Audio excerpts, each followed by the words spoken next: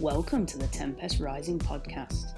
I'm your host Celeste, your favourite no bullshit coach, bringing you the truth about what's working when it comes to creating a life worth living.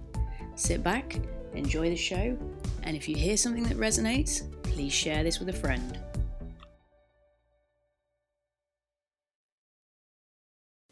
Welcome.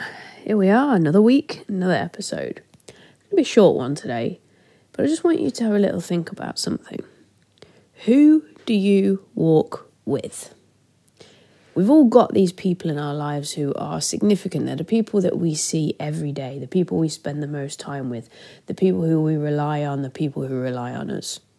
It's so important that we can identify who those people are and then actually express a level of gratitude towards them. It's so easy when you spend a lot of time with people to just start to assume that they're always going to be there, to take them for granted, and, just get so used to them being there.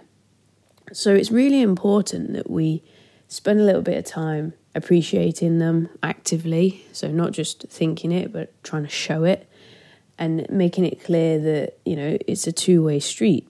Because relationships can very easily become a one-way street. And when that happens, that's usually followed by some kind of disastrous event where things start to fall apart. And then all of a sudden that person who has been there for you all along isn't there anymore. So the first point today is, can you show some appreciation for those people? That could be parents, it could be siblings, it could be people you work with, it could be friends, it could be partners, whoever it is. There'll be those people in your life, and it's usually only a small number of them who are always there, no matter what. They're the people that need to be appreciated the most. So go do that. Go actively appreciate those people who walk with you through everything. Then, on a second note, consider, are you actively giving back the same thing that you're actually receiving? So are you being the best person that you can be? Are you being the best version of you and giving that to these people? Because like I said, it's so easy to become very complacent, to get used to these people being around and just taking them for granted and not bringing your best self.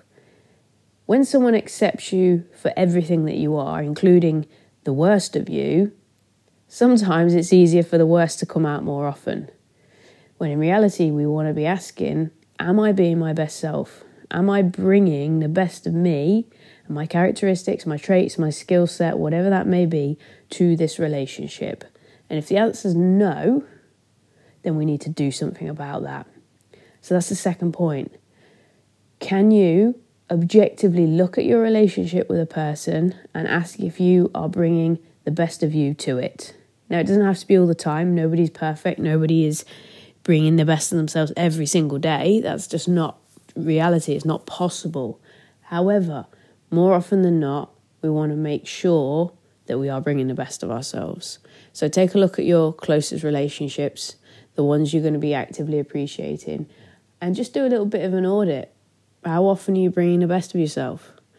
Are you, bringing your skill set and giving as much as you are taking, or is the balance shifted? Is it shifted in a way that is not helpful?